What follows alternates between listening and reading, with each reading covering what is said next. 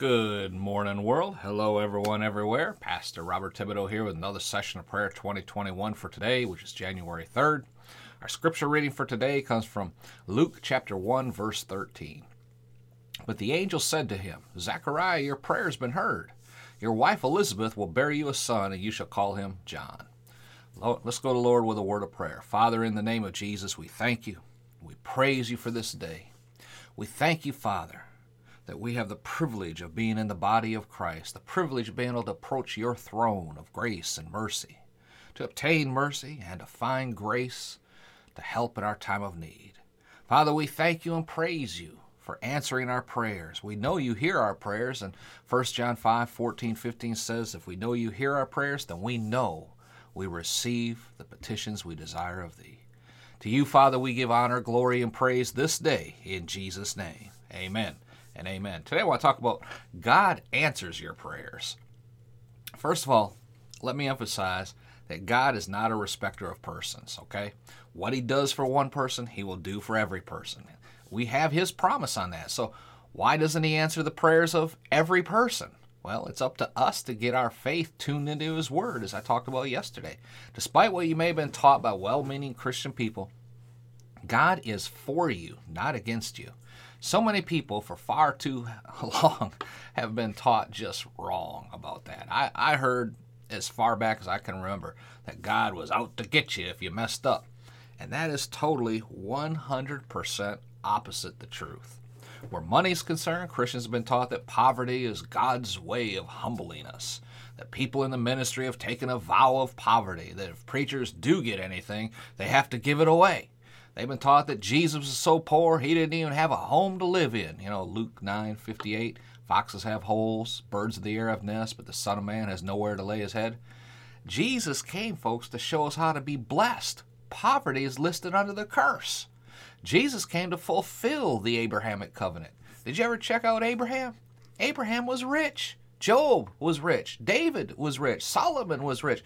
Why would God have Jesus be poor? And if he was so poor, why did he have to have a treasurer? A poor man doesn't need a treasurer. A rich man does. Amen? Judas, if you stop and think about it, Judas must have been given a lot of money away. Because at the Last Supper, when Jesus told him, go do what you need to do, Judas got up and left. What's the scripture say? That the other disciples thought he was going out to give money to the poor. So he must have done that so often that the other disciples didn't pay too much attention to him leaving. This was after Jesus had told them that one of them sitting right there, one of the disciples, was a traitor. So any unusual actions by any disciple at that point in time would have raised immediate suspicion. But Judas' departure was just like a natural part of their dinners. They didn't pay any attention to it. Christians have been taught for so long that money is the root of all evil. But the scriptures does not say that. They don't say that. The love of money is the root of all evil. That's 1 Timothy 6:10.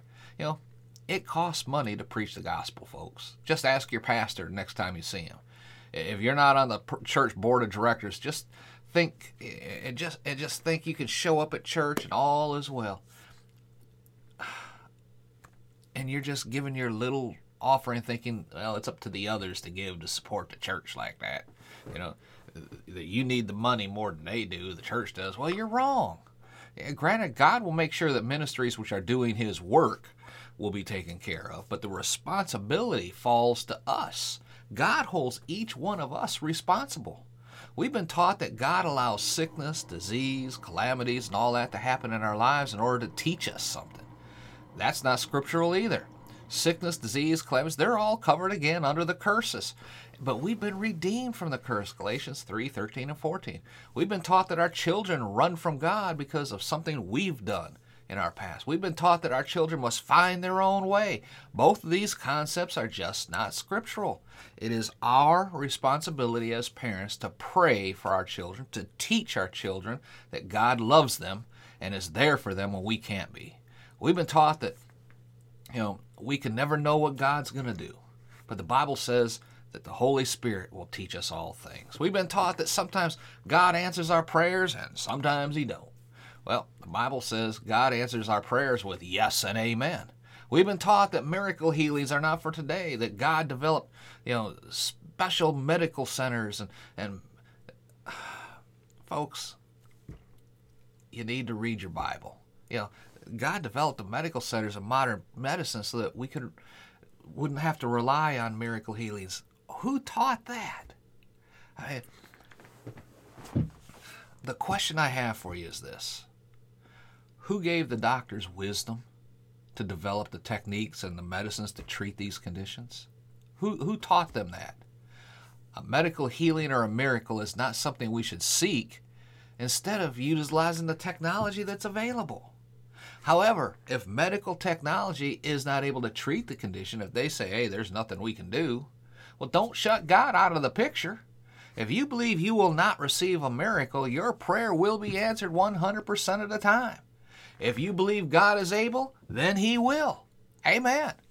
I don't want you to think there's a secret formula or a 7-step program which if you follow, you'll get the results you're looking for.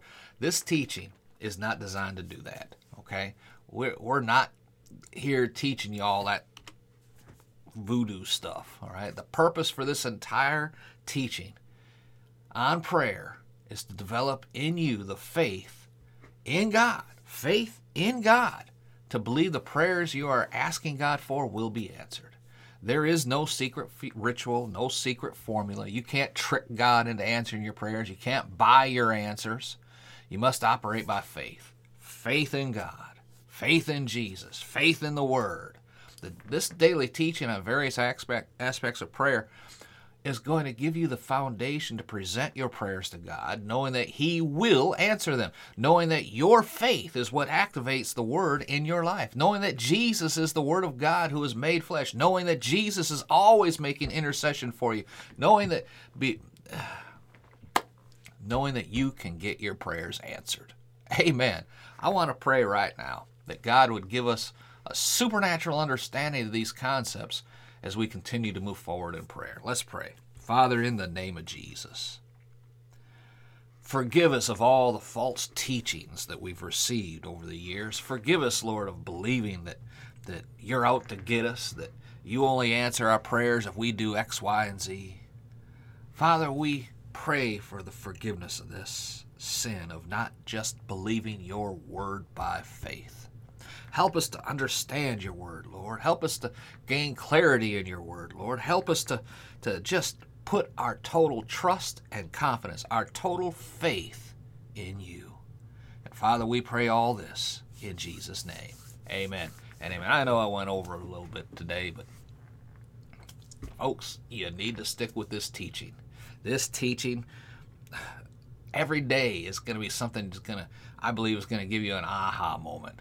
Every day, it's going to add another brick to your wall of protection by faith, and faith in the Word, faith in Jesus, faith in God. And by the time we finish this year, you're going to be a faith-praying warrior of God. And I believe it's not going to take you a year. I believe it could take you 24 hours. Amen? All right. Do me a favor. Share this out on social media far and wide. Go over to Podcast for Christ, take a look around there, podcastforchrist.com, take a look around there and download those free resources. Till next time, it's Pastor Bob, reminding you again, I'll be doing this each and every day. 1 Thessalonians 5:17 in the Living Bible says to always keep on praying. Be blessed, folks. We'll talk again tomorrow.